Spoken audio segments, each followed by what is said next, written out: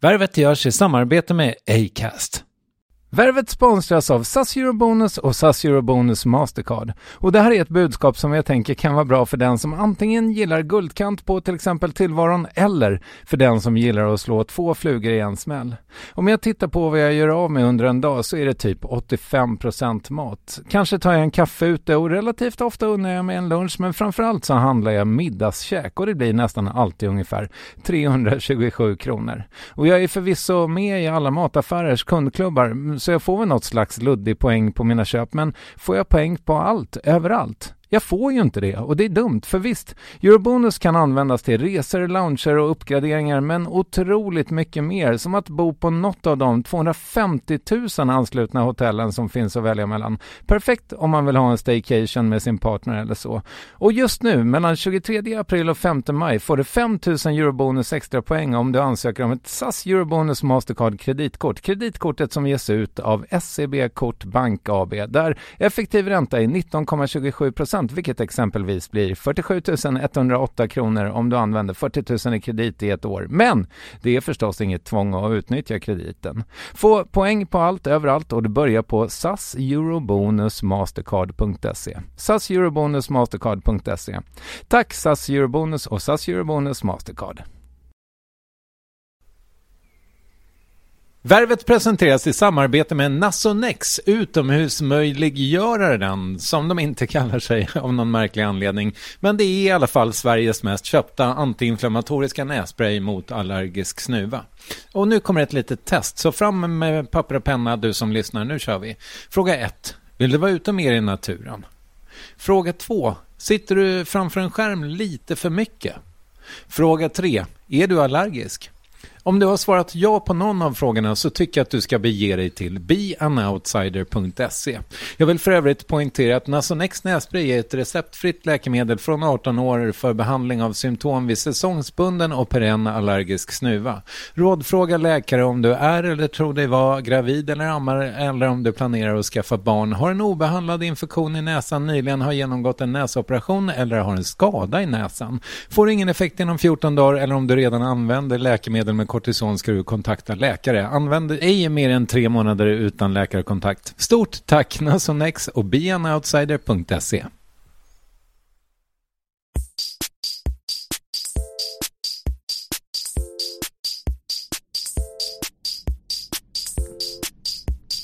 Värvet. Värvet.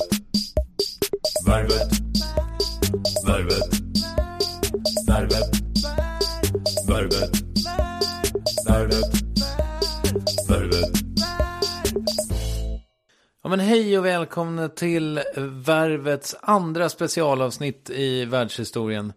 Förra gången var det Marc Maron, för övrigt gjord i den här stan där jag befinner mig just nu, Los Angeles. Och den här gången är det alltså fråga om den här fantastiska musikhjälpen-vinnaren.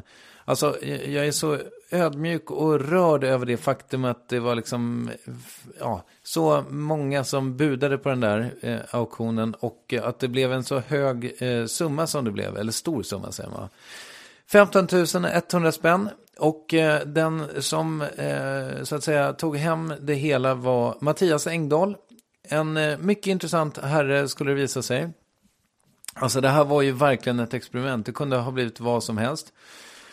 Och jag var lite orolig för det. Men det här blev väldigt, väldigt bra. Alltså Mattias Engdahl visade sig. Han är entreprenör. Han har startat och drivit upp Pocket Shop som ni känner igen från ert liv helt enkelt.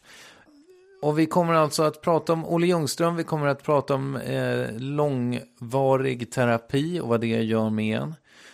Och om att ha världen för sina fötter. Nej, det pratar vi inte om. Men det har ju Mattias nu. Och han var helt enkelt på en väldigt spännande plats när han gick in i Värvet ateljén i Vällingby. Och det ska ni få höra nu. Varsågoda, det här är alltså musikhjälpen-hjälten Mattias Engdahl.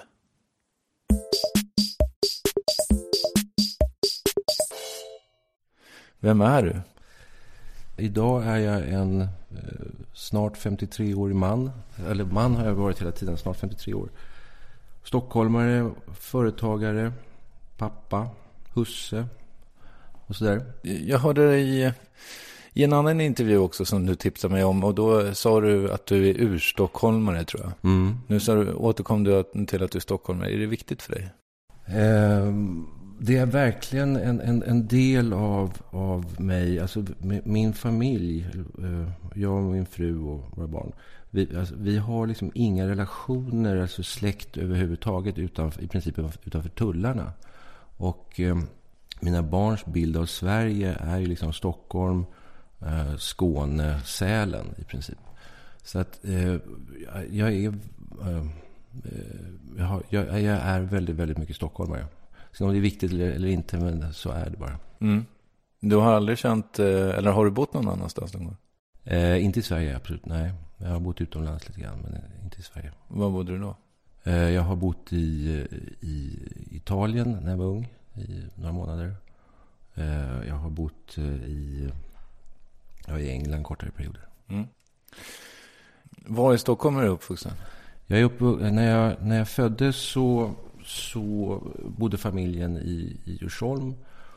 Och där var det, som jag kan säga så här, att det var en familj som var liksom lite grann i uppbrott. Jag är ett sladdbarn och mina bröder är 13-16 år äldre. Och jag kom nog till utan någon slags lycklig slump. Och det präglades väldigt mycket av att min pappa var tredje generationen i ett familjeföretag som har varit framgångsrikt. Det har funnits i alla fall i 80 år och varit framgångsrikt 60-70 år. Vad var det för företag då? Det var en bageriverksamhet och fastighetsrörelse med fastighet på Hamngatan bland annat, och små bagerier och bagerifabrik. Och i samband med, alltså i princip samma andetag som jag föddes, så upplöstes det här familjeföretaget och man sålde ut delarna och delade upp pengarna bland släktingarna. Men det hade ingen relation till din födsel, utan? Nej, det hade det ju inte, såklart. Nu kommer Mattias, nu skiter vi i det. Och då så, alltså liksom familjebilden ändrades, och min pappa fick då en hacka i handen, och den här investerade han i olika alltså små bagerier runt om i Stockholm. Och det här var vid en tid när det kom någonting som heter småbutiksdöden. Det vill säga att liksom den livsmedelsaffären kom. Man gick till ett ställe där man handlade allting istället för att gå till slaktaren och fiskbutiken och bageriet och så vidare. Och så att då liksom slogs, i början på 60-talet så slogs de här småbutikerna ut. Så att det här präglade liksom den här, min familj och uppväxt väldigt mycket. Att vi var liksom, jag är så här, uppvuxen i skuggan av liksom en väldigt liksom, framstående familj. Att man har haft det gott ställt och så vidare. Till att liksom, det fullständigt rann oss ur händerna. Och så att sen skildes mina föräldrar när jag var 3 år, och vi flyttade in till stan. Och då bodde jag med mamma huvudsakligen på Upplandsgatan och med pappa på Grimagnegatan på Östermalm. Okej. Mm. Ja, men trots att alltså han hade haft väldigt mycket pengar då, eller? Nej, alltså familjen hade levt under väldigt goda ekonomiska omständigheter. Sen var det inte så att i min pappas generation, han ägde ju ungefär 10% av företaget. Det är ju så med ett familjeföretag som över tid, och liksom ägandet delas ju upp och liksom sprids ut. Men vi hade ju gott ställt, och så framförallt så var det liksom ett skimmer av allt som hade varit. Men sen så var det, alltså så här, jag kan säga att jag är uppvuxen med att liksom det var silverbestick och det var liksom allt sånt där, men det fanns inga pengar att köpa nya skor. Sen var de här också lite olika, för att livet med mamma hade liksom aldrig jobbat hela sitt liv, men i och med att sen fick hon börja jobba i kassan på EPA på Odenplan. Det präglade mycket. Och sen livet med pappa liksom höll stilen hela vägen ut. Men liksom, middagsmaten handlades i Östermalmshallen. Bilarna blev över tid mindre och mindre. Och den sista bilen var en bubbla. Båtarna blev också mindre och mindre. Och till slut var det ingen båt alls. Okay. Men Greve Magnigatan låter ju ändå som en ganska flott adress. Ja, det är Östermalm. Alltså, men sen var inte, och det var inte att det var något överdåd där, men liksom pappa var ju liksom uppvuxen hade i princip levt hela sitt liv liksom på Östermalm, så att det var naturligt för honom. Men när de här bagerierna slogs ut då, vad ägnade han sig åt istället? Han hade hans sista liksom, bageri hade han kvar, och det låg i hörnet i Magnegatan, Riddargatan, fram till mitten på 70-talet. Och sen så liksom, tror jag att liksom, hans ekonomi blev ju radikalt sämre hela tiden. Men på något sätt så lyckades han liksom hanka sig runt med nöd och näppe. Liksom. Men han är inte i livet nu? Nej, han gick bort tidigt. Okay. Vilket jag också sen då har präglat. I det här så min uppväxt var på så sätt ganska orolig.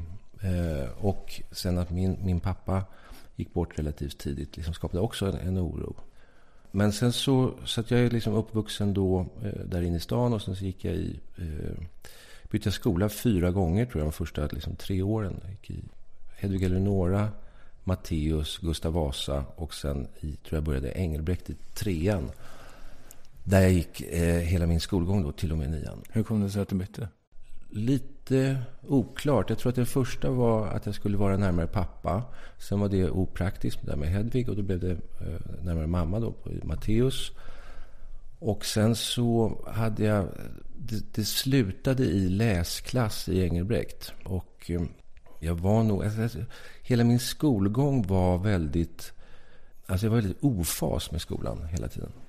Och det liksom ledde ju, alltså hela min skolgång då som gick i 9-årig grundskola, när det var dags för gymnasium, så hade mina betyg, det enda jag kom in på var en linje som hette distribution och kontor, och som förkortades, var 2-årig, det var i princip inga intagningspoäng alls, och förkortades DK-linjen och kallades för dumklubben.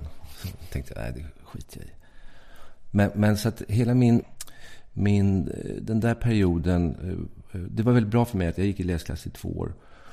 Och läsklass på den tiden, jag ska säga, det jag representerade var nog så här, det är de som sitter längst bak i klassen idag. De kommer aldrig in i någon läsklass. Och jag var helt enkelt bara i ofas med skolan. Men då fick jag komma ut. Eller då liksom får man bara jobba. Men du gick inte i gymnasiet? Nej. Okay. Och jag gjorde aldrig lumpen heller, så att jag har ju sparat rätt mycket tid. Ja. Som då sen har gått ut på mitt företagande istället. Alltså, just det. Och där så jobbade jag som piccolo på Hotel Anglais, och det passade mig väldigt, väldigt bra. För att det är liksom att ge service och liksom, gör man det bra så stoppar man fram handen och så får man en slant. Det var utmärkt. Och sen så som piccolo så är man lite grann spindeln i nätet på ett hotell, för att det är väldigt liksom uppdelat att portieren talar inte med hovmästaren och så vidare. Men piccolon, han liksom rör sig fritt i de här systemen, och det passade mig. Hur gammal var du när du började med det då? 15-16. Okej. Och därifrån så började jag jobba på Svala Söderlund, en skivaffär vid Hötorget. Den fanns ju till för något år sedan, va? Ja, precis. Att det var kanske 5 år sedan i alla fall. Ja, någonting sånt. Den stora grejen med Svala Söderlund på den tiden var att det var där alla biljetter såldes till alla konserter. Så det var liksom mittpunkten för liksom hela flowet av biljetter. Och det här var en väldigt roligt liksom musikalisk period, alltså slutet på 70-talet med New Wave och punken och så vidare. Och det var liksom väldigt, väldigt levande. Det var massa spännande konserter. Och där så hade ju vi, i och med liksom närheten till de här biljetterna, möjligheter att komma över bra biljetter. Och då var på den tiden Göta Lejon var en bra scen. Så det var väldigt mycket musik under de här åren, och det var kul. Säg några band som du var och såg. Talking Heads, Patti Smith, Ian Dury, Jonathan Richman. Just det, honom har jag sett, såg jag 2001 tror jag det var, i New Orleans. Det hade jag velat göra också. Ja, det var härligt. Han stod mitt på, han hade bara en trummis med sig, och så stod han liksom mitt på golvet. Så man stod runt honom så här. Ja, häftigt. Jag såg i någon sån här musikdokumentär om punken att han lyftes fram som någon slags förgrundsfigur för punken. Jag får inte riktigt ihop det. Men han förtjänar, tycker jag, en större uppmärksamhet än vad han kanske fick. Så det är roligt att vi tar upp honom här. Ja. Divo och sådana band? Nej, var inte det. Kraftwerk? Nej. Alltså, så kanske senare. Ja, jag tror att det är något senare. Fast samtidigt kommer jag ihåg Trans Europe Express. Vi sålde ju den skivan där. Så att, nej, men det var vid den tiden. Nej, det såg jag inte. Och jag vet en konsert jag inte såg som jag fortfarande kan gräma mig över. Och det är Iggy Pop i Konserthuset med Lust for Life-skivan. Han stod uppe på högtalarna. Så mitt första visitkort som jag själv tryckte upp, det stod i Rock'n'Roll Manager. För att jag kunde ju liksom inte spela eller sjunga. Och jag levde i det där med mina kompisar. Så att då fick jag, och det jag liksom har någon talang för är ju liksom att ta hand om affärerna runt hela. Och det var kul. Var det någon gång manager för någon då? Ja, dels så arrangerade jag såna här olika, ute i Tibblehallen i Täby, olika talangjakter och lite konserter. Och det gick rätt bra. Talangjakter är ett väldigt bra koncept när man inte har så mycket pengar. Därför att lever du här så många kompisar som har band, alla vill uppträda och alla liksom föräldrar och syskon och kompisar kommer. Så det är ett bra koncept. Sen så jag kommer inte ihåg hur det där var. Jag vet att jag höll på att boka Dag Vag. Och jag är osäker på om det blev någon konsert eller inte. Men jag kommer ihåg att det var jäkligt struligt att få till tider. Och som jag minns det och efteråt förstod så berodde det på att halva gänget satt på kåken för någon haschföreteelse eller något. Okej. Och sen så gjorde jag något sånt här proggband, om det var Hoola Bandoola. Vänta, vi ska bara säga om Dag Vag att är det Silversurfan som är pappa till Lykke Li? Jag tror det. Ja, det finns i alla fall det finns en koppling där. Ja. Det är en av dem är pappa till Lykke Li. För de yngre lyssnarna fick vi in. Och sen var det något sånt här proggband, om det var Hoola Bandoola eller Fläsket brinner eller vad de kan ha hetat, som vi skulle göra en stor konsert med. Och det kom liksom 20 pers. Och då liksom, där gick luften ur mig på det där. Men sen så var jag, där jag bodde, när jag flyttade hemifrån så bodde jag på Kommendörsgatan, hörnet Jungfrugatan. Och runt hörnet där så var det en sagneringsfastighet. Där liksom det var en riktig hippiekåk. Och där alla höll på musik. Och bland annat så bodde Olle Ljungström där. Och vi hängde mycket under den här tiden och i de här kretsarna. Och det är ingen som minns det, men jag vill hävda att jag var deras första manager. Okej, Reeperbahn. Ja, precis. Fantastiskt band. Ja, det var det. Verkligen. Och väldigt roligt att Olle nu får liksom cred för sitt konstnärskap. Ja, så där höll det på. Men det var en väldigt ur hand i mun tillvaro så där. Ja, du sa någonstans att du liksom hade företagandet med dig från barnsben eller med modersmjölken typ. Du sålde och köpte grejer också. Så. Ja, det här familjeföretaget, alltså det här kan låta lite löjligt, men för mig är det sant. Och att det familjeföretag som vi hade, det grundades av min farfars far som hette Sven Engdahl. Och det gör att vi alla fortfarande heter Sven.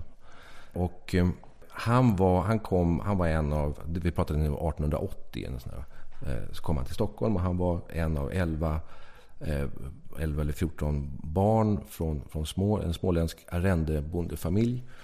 Och han lyckades ta sig upp till Stockholm och hade liksom 100 kronor eller jättelite pengar. Och från det så byggde han sen han började som slaktarjon liksom. Men sen byggde han då den här bageriverksamheten och en stor fastighetsrörelse. Och jag kan alltså känna ett stort andligt släktskap med den här mannen. Och jag kan också se, det här var alltså någonting som jag såg för några år sedan, att det jag i mitt företagande har gjort speglar väldigt mycket de här verksamheterna med varandra. Så det fanns alltså en ådra. Och väldigt tidigt så höll jag på med i skolan att jag till exempel hade en serveringsverksamhet, alltså kring familjen och släkt och vänner och bekanta. Så när det skulle ordnas fester så arrangerade jag skötte jag om serveringen och så hyrde in skolkompisar. Det där gick bra några gånger tills en gång när kompis där, han kom på att han skulle liksom släcka törsten med slattarna som kom ut. Och det höll ju liksom till vi dukade ut varmrätten ungefär. Sen låg han och kräktes. Och sen så liksom klingade det av med beställningar framåt. Aha, okay. Men det var så där... Alltså det var alltid jag hade i min etta byggde en liten skärpfabrik och liksom producerade skärp och gick ut och sålde dem på dagarna. Jag köpte stärbhus med bijouterier och fyllde upp hela den här lägenheten och ut och sålde. Så att, stärbhus är det är det är dödsbon. Ja, just det. Jag brukar skämta om det, att jag önskar mig det i julklapp. Det är roligt. Ja, tack. Ja. Eftersom det är väldigt oklart ord, stärbhus. Ja. Det har nog, alltså det är nog ett gammalt språk. Så att det fyller nog en språkligt en bättre funktion förr. Ja. Alltså om jag då rullar i det här så det alltså allting var alltså det var jäkligt ostrukturerat och jag var väldigt ostrukturerad och det alltså framförhållningen var ju liksom ett par dagar i bästa fall. Och på Svala och Söderlund så lärde jag min äldsta och käraste och bästa kompis Claes Bondelid, som sen blev liksom designer och byggde varumärket Bondelid. Han jobbade också där, eller han jobbade i liksom systerbutiken som heter Discocenter i Gallerian. Och vi blev väldigt, väldigt nära kompisar och vi nosade upp ett lager i Gamla stan på Tyska Brinken som var alltså ett obegagnat varulager från 50-talet från Böda på Öland från någon handelsbod med gamla dufflar och kostymer och klänningar. Alltså helt fantastiska grejer. Och vi lyckades liksom få köpa hela det här, alltså ta över lokalen med kläder och allting och kunna göra om det till en butik. Och vi fick köpa allting på avbetalning. För den här personen som ägde tyckte att det låg ju ändå där. Och vi verkade som att vi kunde göra något kul med det där. Och då startade vi, det här är alltså slutet 70-tal, då startade vi någonting som heter Da Capo där. Och det var liksom en rätt stor källare. Och det hade varit porrklubb en gång i tiden, så fanns bland annat en bar där nere som gjorde om till café. Och där kommer jag ihåg, där jobbade Olle i ungefär 5 dagar och det gick jäkligt knackigt. Och då skrev han en skylt som gick upp och hängde på gatan. Det stod så här: gör som Björn Skifs, drick ditt kaffe här. Det hjälpte inte så mycket. Han jobbade ju sedermera som copywriter, eller hur? Ja, precis. Men där, alltså det var ju liksom, ska jag säga, början på något slags mer stabilt företagande i att det fanns en plats och butik och så. Men det var kul, vi hade konserter och allt möjligt där nere. Sen så gick Claes vidare med sin flickvän Britt Inger och tog över det där. Och det där var också grunden till det som sen blev Bondelid, med att vi höll på liksom med de här second hand-grejerna. Det kom in såna här skinnjackor från Malung som han sen började nytillverka under namn Bondelid. Sen så fortsatte jag och liksom var ute och reste och jag startade någonting som heter Gula Pilen, och det som köpte liksom partier med kläder. Jag hade en butik uppe på Sankt Eriksgatan där liksom, jag jobbade med enhetspriset. Allting kostade lika mycket. Ena veckan kostade allting 29 kronor. Nästa vecka 49 kronor. Och så hade jag ett stort, gigantiskt provrum där alla fick prova samtidigt. Det var jävligt äckligt. Men jag hade en idé om att liksom, det skulle ta bort svinnet också. Okej. Men det funkade inte? Nej. Jag vet inte. Ja. Det var... Det hette Gula Pilen. På den här, då var liksom, färgen gult var liksom en lågprisfärg. Okay. Så var ett sätt att signalera det. Jag hade tänkt att liksom tapetsera hela stan med gula pilar som alla liksom ledde till det här. Det gick rätt bra, det gick lite upp och ner. Men sen så, och Gula Pilen är fortfarande liksom mitt moderbolag. Okay. Men numera omdöpt till Gupi. Jag har en förkärlek för 4-bokstaviga varumärken. Jaha. Ja. Abba och Ford. Sånt. Echo. Vad sa du? Echo? Ja. Inte det 3 bokstäver? Ja, jag ser skorna. Och då sen så sålde jag den där verksamheten slumpmässigt, så blev det så att det blev sålt. Och så skulle jag ta sabbatsår, vilket lite grann i efterhand är faktiskt rätt oklart ifrån vad. Men det var i alla fall att jag skulle göra någonting annat. Hade du pengar? i uppbyggnaden och sådär, så alltså jag har stått på pantbanken och pantat för att liksom få det att funka. Jag har... Vad har du pantat då? Arvegods. Var nere på Vasagatan, kommer jag ihåg. Och såna här fickur och alltså det är inga eleganta, vi pratade om 100-lappar och ett par tusenlappar. Okay. Men det var väldigt behövligt när det skedde. Har du hämtat ut dem? Jag tror faktiskt inte jag gjorde det. Och ja, så blir det ibland. Det var i sig saker som jag kunde avvara. Fickur känns inte som något vi använder så mycket idag. Nej, det kanske kan vara kul att ha på något sätt. Ja. Jo. Just där kommer jag ihåg att jag har ju en liksom lite säljarattityd. Och så att liksom munlädret gick igång där när jag stod där vid den här disken, och han bara tittade på mig med sträng blick och sa, det där snacket har du ingenting för här. Så. Och sen så är det klart att liksom lite när vi börjar närma oss liksom mitten på 80-talet, så är jag ju, då har jag hygglig ekonomi, alltså 100 000 på banken. I samband med att det här så kallade sabbatsåret, jag gick och slöläste lite grann till den här fastighetsmäklarkurs. Jag tycker väldigt mycket om hus. Och då så gick min bror och svägerska, och lite grann av slump och väldigt mycket med hjärtat, och köpte en bokhandel på Karlavägen som heter Östermalmsbokhandeln. Som man gör. Ja, precis. Men bokhandel och restaurang och sådär sker mycket på det sättet. Okay. Jaha, du var ironisk. Ja, lite. Men ja, då nej, men du har säkert rätt, men i mina kretsar så köper man supersällan en bokhandel eller restaurang. Ja. Jo, men jag förstår. Förlåt, det var inte meningen. Nej, det är ingen fara. Det var, alltså, det låter mer än vad det är. Hur som, de köpte denna bokhandel, och sen så bad de mig, frågade sig, men Mattias, du som håller på med butiker och verksamheter och sådär, kan inte du bara följa med här och liksom titta?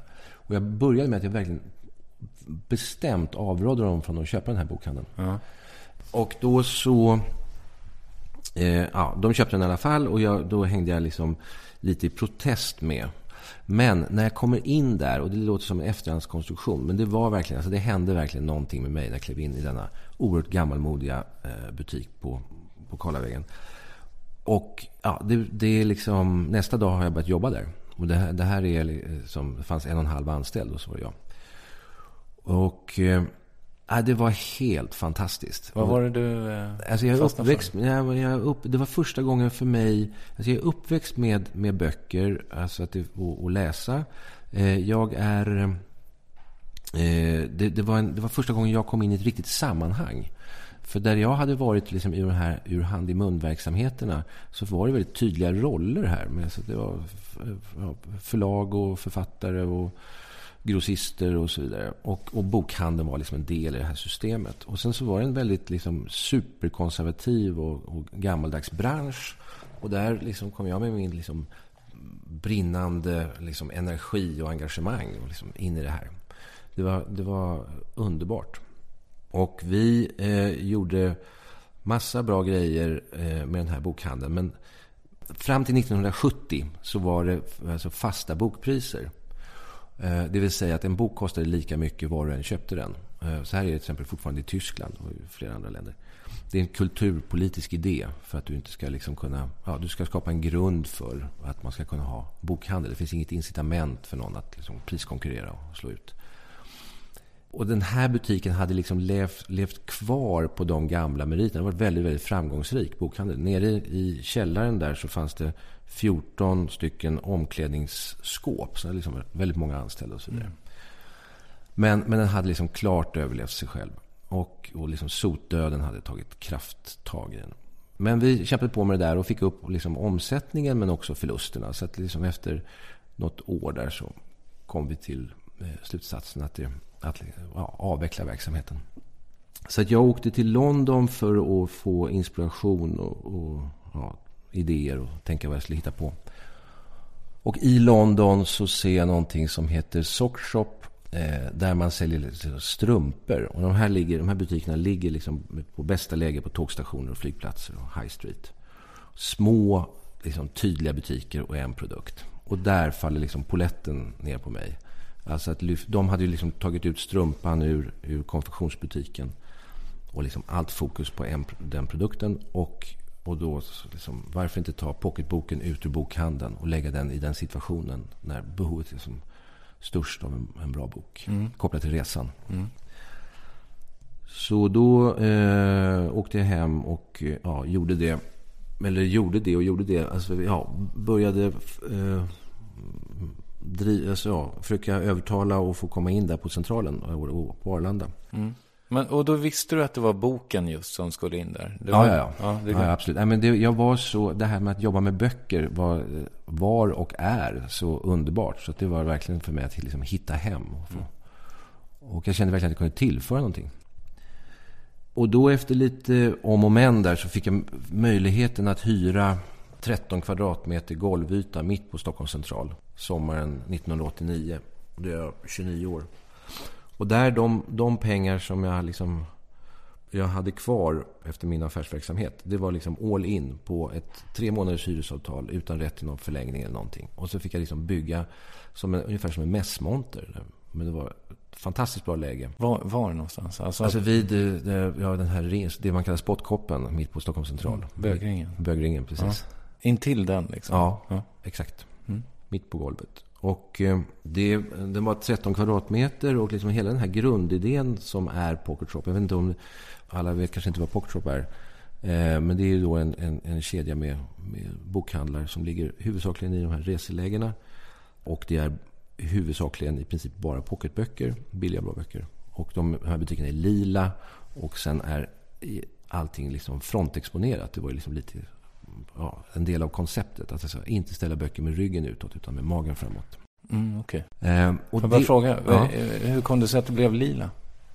Det var en väldigt duktig formgivare som jag jobbar med som heter Bosse Ljungström, som han ville göra en i lila eller i postlådegul. Så att vi diskuterade mycket fram och tillbaka. Okay. Ja, och så blev det lila. Och sen när jag hade liksom byggt upp den här första butiken och innan böckerna kom i. Så det här kommer, det ser ut som vi ska sälja damunderkläder. Det här kommer inte funka. Men sen när böckerna kommer i så blir det en väldigt bra harmoni. Och det här har funkat nu i snart 25 år. Ofta så kan färger kännas fel. Alltså, men lila har burit bra. Alltså min timing var så liksom ultimat. Och det var inte så att jag har haft bra timing vid ett par tillfällen därefter också. Och det beror ju inte på att jag är så jäkla intelligent och har räknat ut det, utan det är liksom omständigheterna som bara gör att det blir rätt. Och jag har haft, och det är liksom, ska jag säga, tur. Jag hade en maximal tur. Och för att det var så här att vid den här tiden så, alltså det fanns en fantastisk utgivning av pocketböcker. Men en usel distribution. Det fanns i princip inte pocketböcker att köpa på centralstationen. Det fanns ett ställ med 10 böcker. Och det såldes i Sverige kanske totalt mindre än 2 miljoner pocketböcker mot idag ungefär 12 miljoner. Och vi liksom känner liksom att alltså, folk rycker i dörren och vill komma in och börja handla. Och alltså, en kille han tränger sig in. Och innan jag liksom hinner stoppa honom så har han lagt 40 spänn på disken och så står han och håller den i boken och säger så här är kulorna och här är liksom boken liksom, är grönt. Okej, så jag. Och så säger han så här är det du som har startat det här? Ja, så jag. Du kommer bli miljonär. Ja, det är skönt liksom.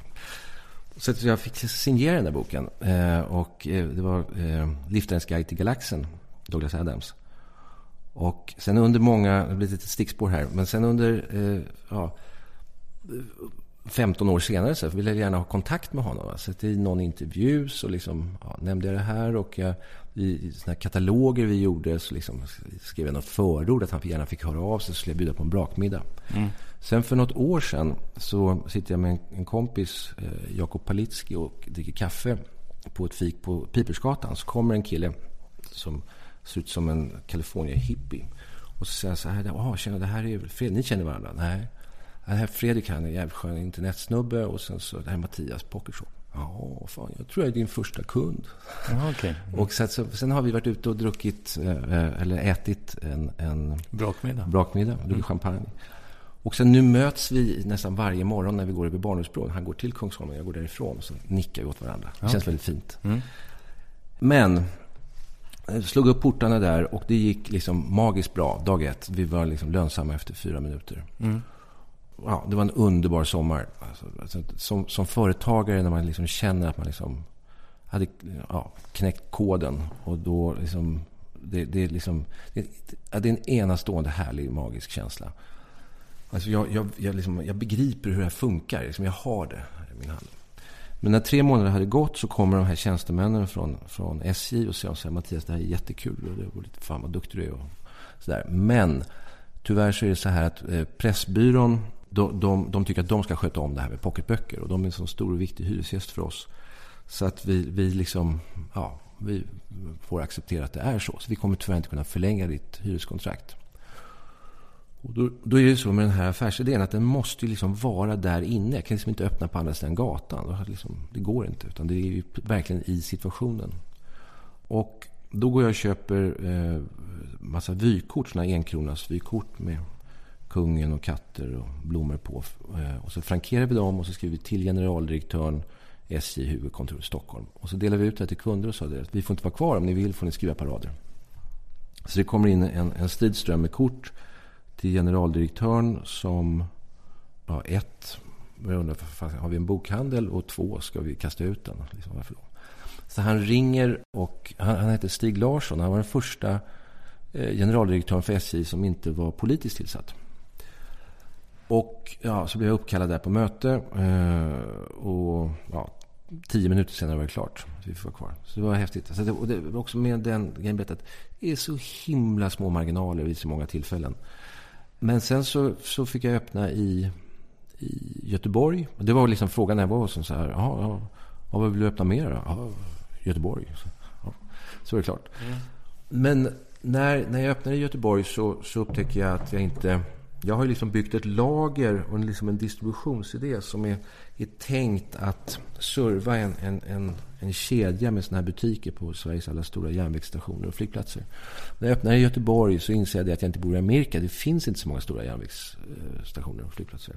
Och det går rätt trögt alltså, i Göteborg vid den här tiden. Göteborg var liksom, stationen var mindre än vad den är idag. Det var inte samma tryck.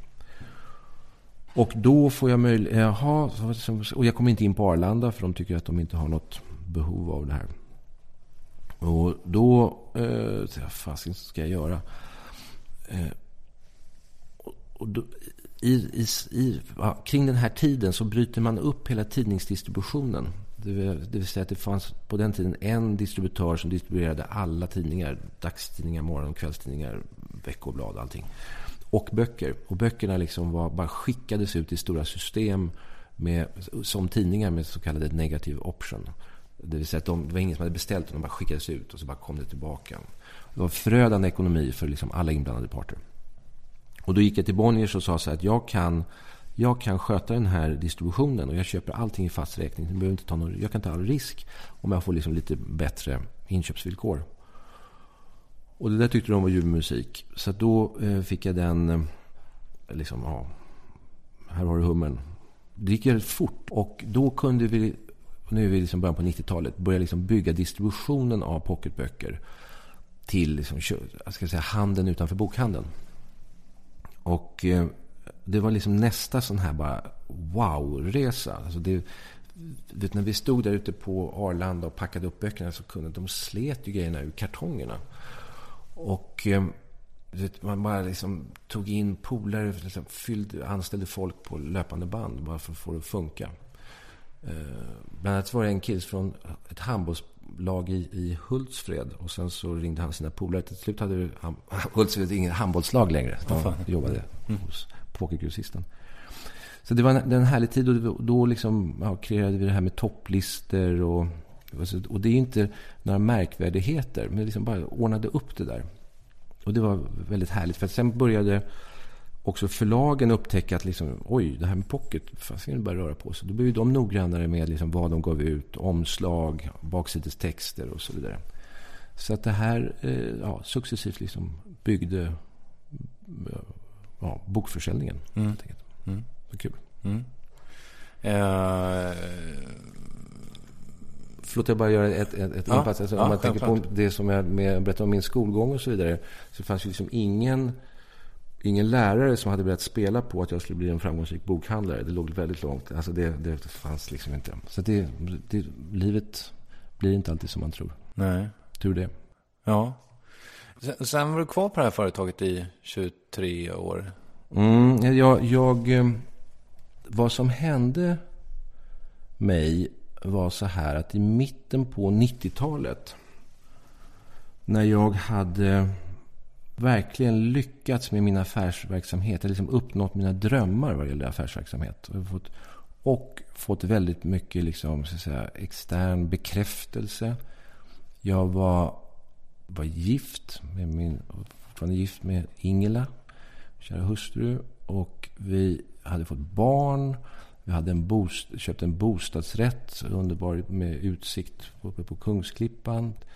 Köpt landställe på Ingerö med liksom sjötomt och liksom allt så där var på bästa sätt. Och jag trodde nog att jag liksom på något sätt så här, när jag nu hade varit så här duktig och liksom gjort alla de här sakerna, att liksom det skulle öppnas några portar för oss som var så här duktiga, där liksom så här, välkommen in nu då. Vad tänker du på i vilka sammanhang? Nej, alltså, men alltså, vad som händer är ju så här att jag blir fruktansvärt deprimerad. Alltså, okay. jag blir så... När livet är som bäst och jag har varit så himla duktig, så trodde jag att liksom det bara skulle bli bättre. Att det fanns någon liten klubb för oss som var så här duktiga. Men det fanns ju inte. Allt var ju precis som vanligt. Och jag åkte omkull. Jag var inne liksom... Jag låg en hel sommar och grät där ute på... Tittade på genom mina... tåriga ögon på skjutsikten. Jag var riktigt sjuk. Alltså. Och jag åkte in till psyket, så här halvakut. Och det var... Jag var inte suicidal, men alltså jag kan idag verkligen förstå känslan av att liksom när man kan känna liksom döden är på något sätt någon slags befrielse. Jag var riktigt, riktigt dålig. Och det resulterade sen i att jag liksom som söker mig runt. Alltså, det är en smärta. Det är också så att liksom kroppen slutar funka. Alltså rörelseschema blir... man blir tyngd på olika sätt. Det slår på olika sätt. Det där är ju liksom med stor sannolikhet väldigt mycket serotoninsaker i hjärnan. Och efter att ha varit runt i olika pratat liksom, det finns ju inte något ställe man kan gå till som liksom löser det här som är självklart. Utan när man hamnar i den här situationen får man liksom försöka hitta någonstans att liksom få hjälp. Och för mig så blev det så att jag hamnade hos en man i Gamla stan, en psykiatriker eller psykolog. Och vi träffades några gånger och så frågade jag så här, okej, vad ska vi göra nu då? Och då sa han så här, men jag föreslår psykoanalys. Och jag var väldigt oförberedd på det, för att jag trodde att vi skulle liksom köra 10 gånger och sen så skulle vi liksom kasta ut det där, liksom spotta ut eller kräkas ut eller något. Men jag hade inga andra alternativ. Så att det gjorde att jag låg på dyschan i 4,5 år. 4 gånger i veckan i 3 år. Och 2 gånger i veckan i 1,5 år. Åh jäklar. Så det är väldigt mycket terapi. Och jag jobbade hela tiden. Och det var bitvis smärtsamt såklart. Men allt det här som jag själv hade liksom trängt undan och liksom kopplat tillbaka till med det som var oroligt med min uppväxt och så vidare. När jag liksom i den här terapin fick liksom gå ner i det och liksom gå ner och liksom gå tillbaka i de dörrar jag hade stängt som jag var liksom lite rädd för att öppna. När jag öppnade dem så var det inte mer mörker utan det var mycket ljus. Det var mycket kärlek och det var mycket, och det liksom, mycket med den här sortens terapi är att sortera upp och förhålla sig till saker. Så att det hjälpte mig. Det räddade mig, så att säga. Det låter otroligt kostsamt. Ja, det är det. Ja. Det är det verkligen. Men å andra sidan roligt sätt att se på det. Men det är jag har till exempel inget körkort. Nej, okay. Så att annars hade jag blivit blåst av det där på några bilar eller något. Ja. Så att, och då var det här otroligt mycket bättre. Ja, du hade ju råd kanske också. Ja, uppenbarligen. Ja. Alltså, jag klarade av det. Ja. Men det var absolut väldigt kostsamt. Ja, men jag funderar på det. För om det är någon som lyssnar som känner att man skulle behöva psykoanalys så låter det som någonting som man kanske... Jag vet inte, Alltså det finns, även kanske att det finns inom det allmänna, men det är nog väldigt sällan att någon nu för tiden man blir remitterad till det. Det tror jag Alliansen har nog plockat bort det. Ja. Och sen så idag så är det ju väldigt mycket mer utvecklat, mycket så kallad KBT, som är mycket mer effektiv. Alltså psykoanalys är en väldigt omständig form, och det är ingenting som jag liksom förespråkare tycker att alla borde gå i psykoanalys. Verkligen inte. Och det har genom åren också funnits väldigt mycket dålig psykoanalys. Och idag finns det väldigt bra medicinering i kombination med sån här KBT som är mycket effektivare och hjälpsamt. Käkar du någon? Nej, jag gjorde det. Det beroende på att min man där, han var... Dels var han psykolog och inte psykiatriker. Är du psykiatriker så är du läkare i botten så du kan skriva ut. Så han kunde inte skriva ut. Och sen var han i sin troslära, någon så här jungiansk variant, lite emot den medicinering. Inte så att han avrådde mig ifrån det, men det var liksom, han uppmuntrade mig inte till det. Nej. Och vid den tiden, det här är ju 15 år sedan, så var de här inte så jäkla spetsiga, utan man blev liksom lönfet och impotent också. Och jag kämpade mig liksom igenom det. Jag hade inte riktigt tillgång till det. Idag skulle jag inte tveka att ta medicin. Idag är jag mycket, mycket bättre. Jag käkar sen någon vecka tillbaka sån här serotonin främjande medicin som jag fick för i en svacka här. Men för att också på den tiden var det så här att det var en rätt lång inställningsperiod. Det skulle vara så 4-6 veckor. Och om du mår riktigt dåligt här och nu, då känns 4-6 veckor väldigt lång tid. Jag tror också att idag att de här biter som mycket snabbare kan liksom styra dem där. Fast det är tydligen, det ska ta 4 veckor också. Att man kan gå ner lite ytterligare. Vet man om det så gör det ju, det är klart att det är jobbigt, men nu kan jag ju härleda min liksom, så fysiska hjärtklappning och liksom, jag har ju någon sån, när jag får ångest så får jag nästan som en fysisk hinna framför hjärnan. Det är konstigt, svårt att beskriva, men då vet jag var den kommer ifrån i alla fall. Hur som helst, under senare hälften av 90-talet så ligger du på Dyrsan. Ja. Absolut. Och sen är det att alltså, livet pågår ju liksom samtidigt. Så liksom allting, när man mår så här dåligt så det kretsar ju för en själv väldigt mycket kring en själv, såklart. Men samtidigt så är liksom min familjs liv pågår ju liksom, måste ju också pågå. Så liksom var rätt duktig på att liksom ändå hålla upp det, att liksom inte dra in, även om Ingela absolut fick ta törnar utav det. Så men fick nog ändå det där ganska bra att funka. Hur ser en sån där session ut ungefär?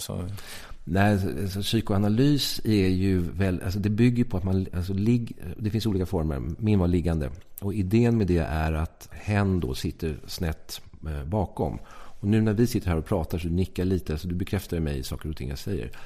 Och då är idén med det här att eftersom jag inte ser den personen så får jag inte de bekräftelserna, och i och med att man ligger ner så ska det på något sätt flöda bättre.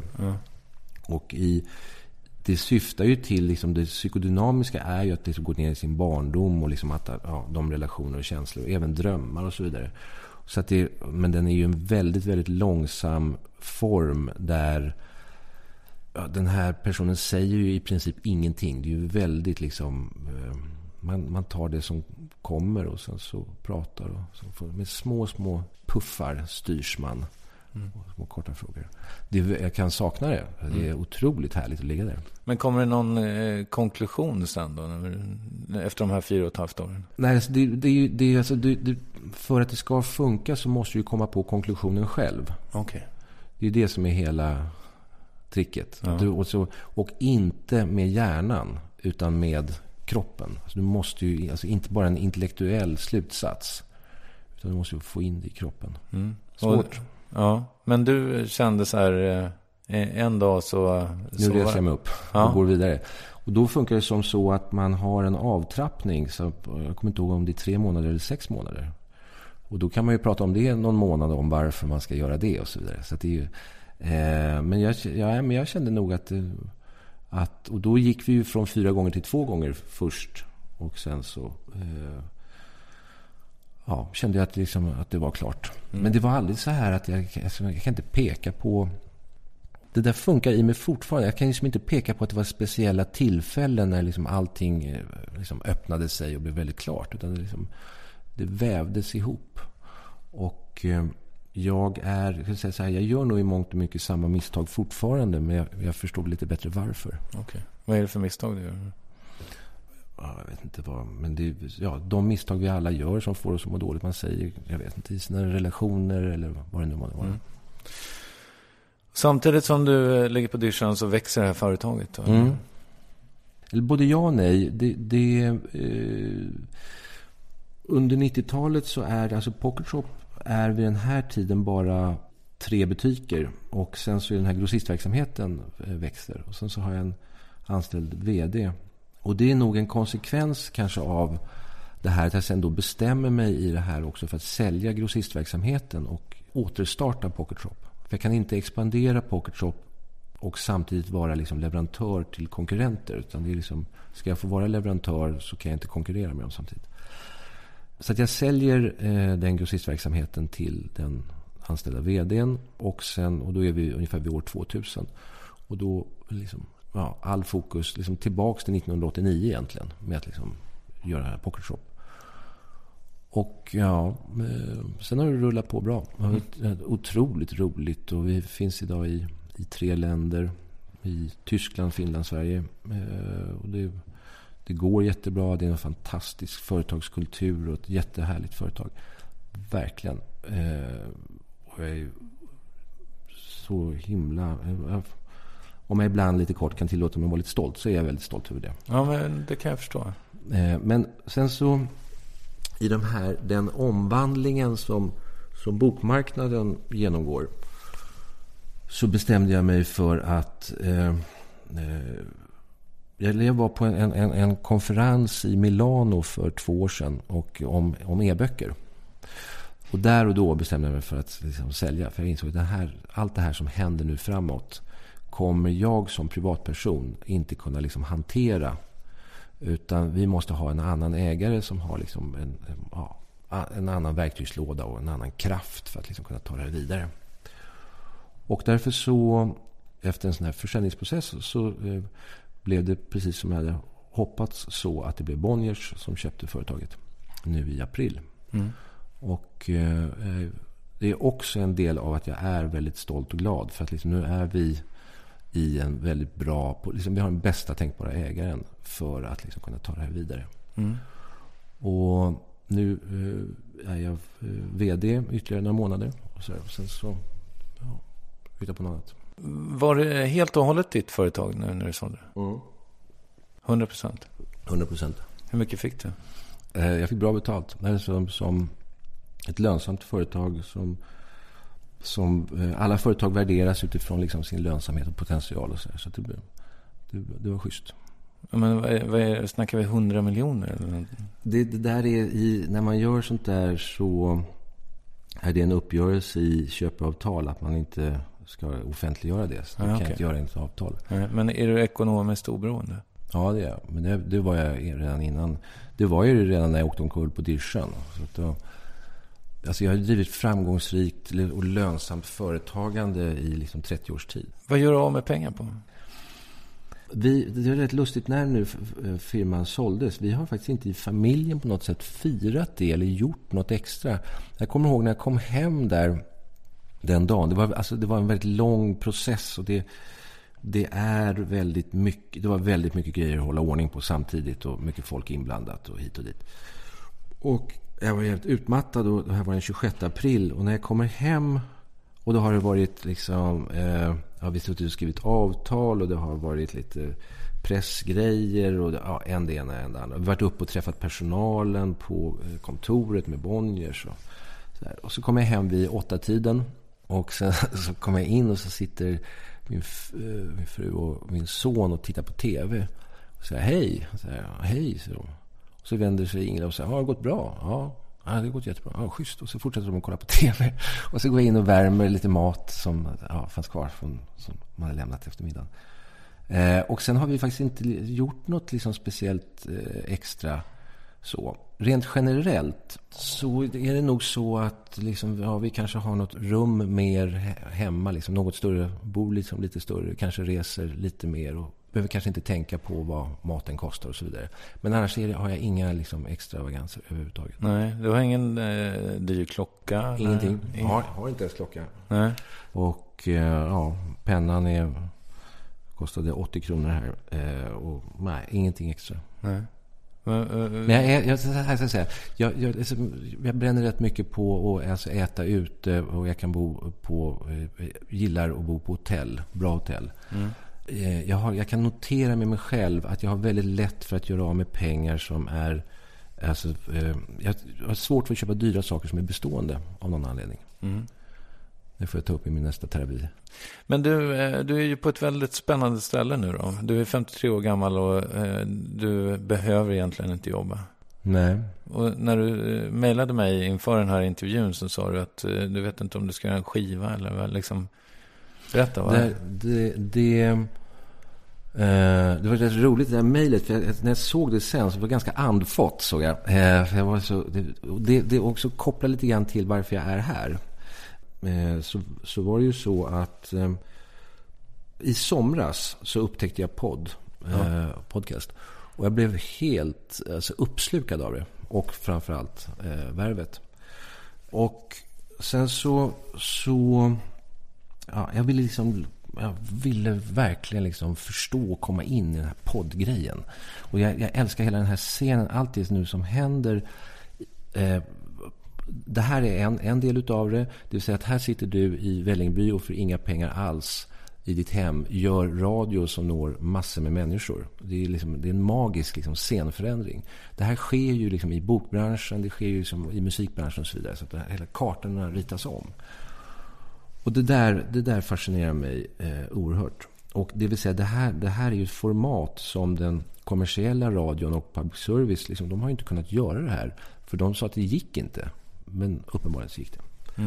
Och då var jag väldigt nyfiken på dig och på det här. Liksom, jag ville liksom komma närmare och liksom förstå det. Och då kontaktade jag en kompis som heter Anders Pilgrim Pilis, som jag visste att ni hade någon form av kontakt. För att jag liksom ville få kontakt med dig. Och vi pratade och sen så på kvällen så får jag ett sms från Pilis att han kollar på Tradera. Där ligger det liksom auktioneras ut en Värvet-intervju.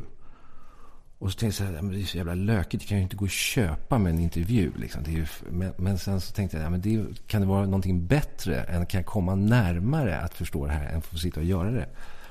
Så att då bestämde jag mig för att slå till. Och det hänger då ihop också med att jag i somras, när jag tänkte på vad ska jag göra sen.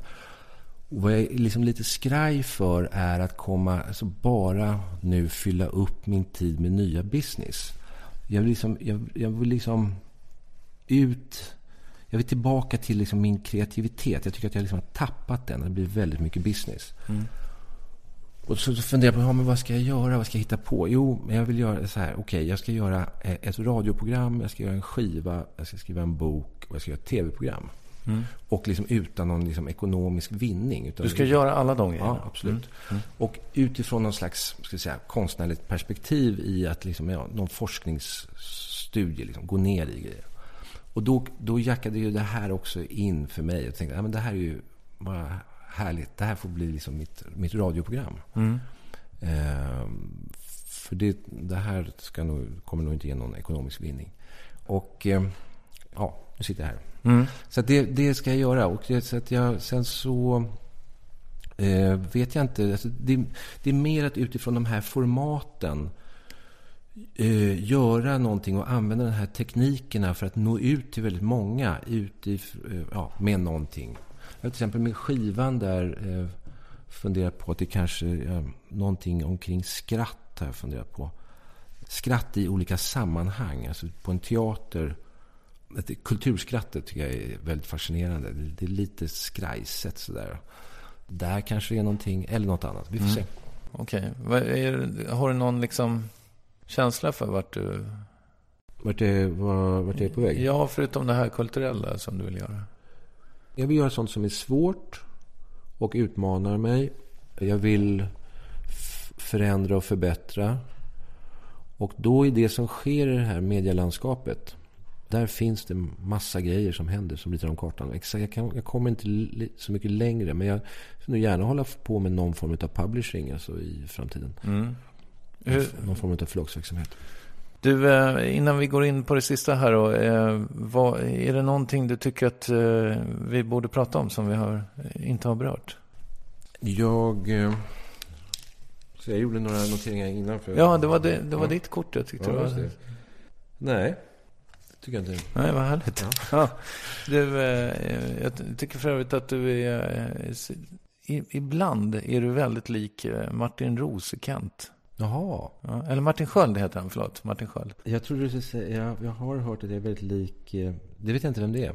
Nej, vi kan kolla honom sen. Men att jag är väldigt lik Thomas Alfredsson, vet. Framförallt när jag har de här glasögonen på mig. Ja, men det kanske kan stämma. Vi tar kort på dig alldeles strax och lägger ut. Så får lyssnarna se det. Vill du rekommendera något? Jag skulle vilja rekommendera någonting som heter Vipassana, som är en meditationsmetod. Som om man googlar på Vipassana, det finns ett center i Ödeshög dit man åker och är tyst i 10 dagar. Oj. Och mediterar 10 timmar per dygn, och män och kvinnor är åtskilda, och man får liksom inte ta på varandra, man får inte skriva, motionera eller någonting, så man liksom är helt med sig själv. Och sen är det föredrag och så vidare. Är du tyst i 10 dagar? Du säger inte ett ord? Inte ett ord. Åh, fy fan. Ja, men det är bara skönt. Och det svåra är igen, det är lustigt, det är precis som de flesta reagerar på med det här att vara tyst. Ja. Det svåra är egentligen att meditera i så mycket, för det är liksom fysiskt jobbigt. Okay.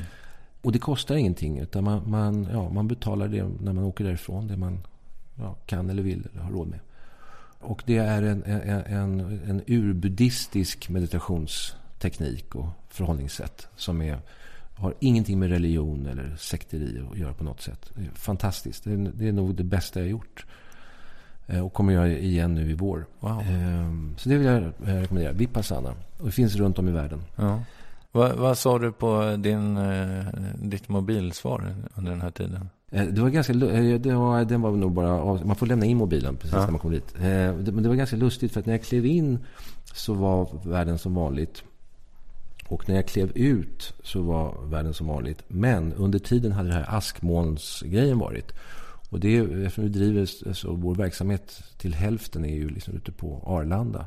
Så att liksom hela liksom businessen var liksom till hälften nedsläckt. Det var ju väldigt, så att när jag kom tillbaka så var ju alla lite nervösa, och vi hade liksom ett ledningsgruppsmöte där på morgonen och så här, och det var klart spänt. Och då så frågade jag bara, okej, är det någon som är skadad? Nej, det är inte. Okej, då kör vi som vanligt. Liksom och det var väldigt skönt, för att alltså, om man lär sig i den här tekniken är ett sätt att förhålla sig till problem. Alltså förhåll dig till det.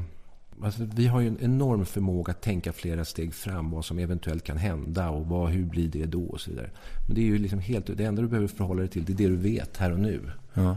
Och sen så får man liksom, det är att vara i nuet på något sätt. Ja. Jag hörde någon gång att man i livet ska ha någon att älska, något att göra och något att se fram emot. Det är fint. Ja, hur fyller du den treenigheten? Någon att älska är ju alltså, min familj, såklart. Och något att göra är ju det som jag liksom fyller min dag med. Som jag älskar att vara i med mitt liksom företagande och så vidare.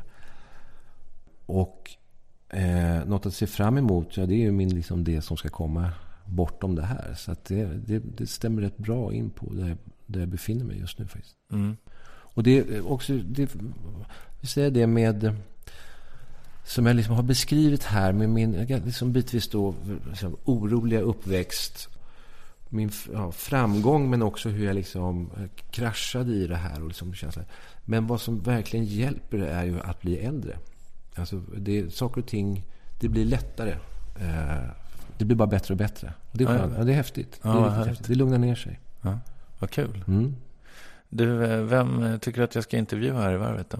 Jag funderar på det där, och då lite som kontrast, dels har jag liksom tänkt på alltså en kvinna, och en kontrast, en person som jag tycker, som jag vet väldigt lite om, och det är Annika Falkengren, som då är vd för SE-banken. Och lite i det här sammanhanget med den här späda kvinnan med sin liksom 80-tals fågelbofrissa och snackar som en stockholmare så här, och gått på internatskola och är vd för en Wallenbergbank och sitter i Volkswagens styrelse. Hon verkar liksom bara nyfiken på vad finns där bakom. Liksom. Ja, vad kul. Hörru, vad roligt att du kom hit. Ja, tack, det var jätteroligt att få vara här. Jag hoppas att du tyckte att det var väl investerade pengar. Mycket, och billigt. Tack så mycket. Tack. Otroligt intressant att träffa Mattias, och jag tror att han och jag kommer säkert att ses igen på något jävla vänster. Hörrni, tack för att ni lyssnade, och jag är så glad över att det blev så här med Musikhjälpen och det. Jag hoppas verkligen att Sveriges Radio /P3 vill att jag ska vara med på något sätt även i år. Vi hörs om det helt enkelt.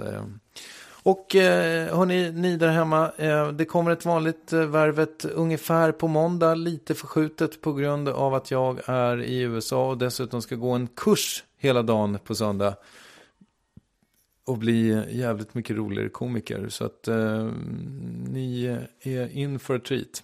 Ni vet ju att jag är ganska tråkig i Värvet, men kanske att jag blir lite roligare utanför efter den. Vi hörs om det, helt enkelt. Kram på er, tack för att ni lyssnade. Hej då Mattias, hej då Musikhjälpen, hej då alla lyssnare. Puss.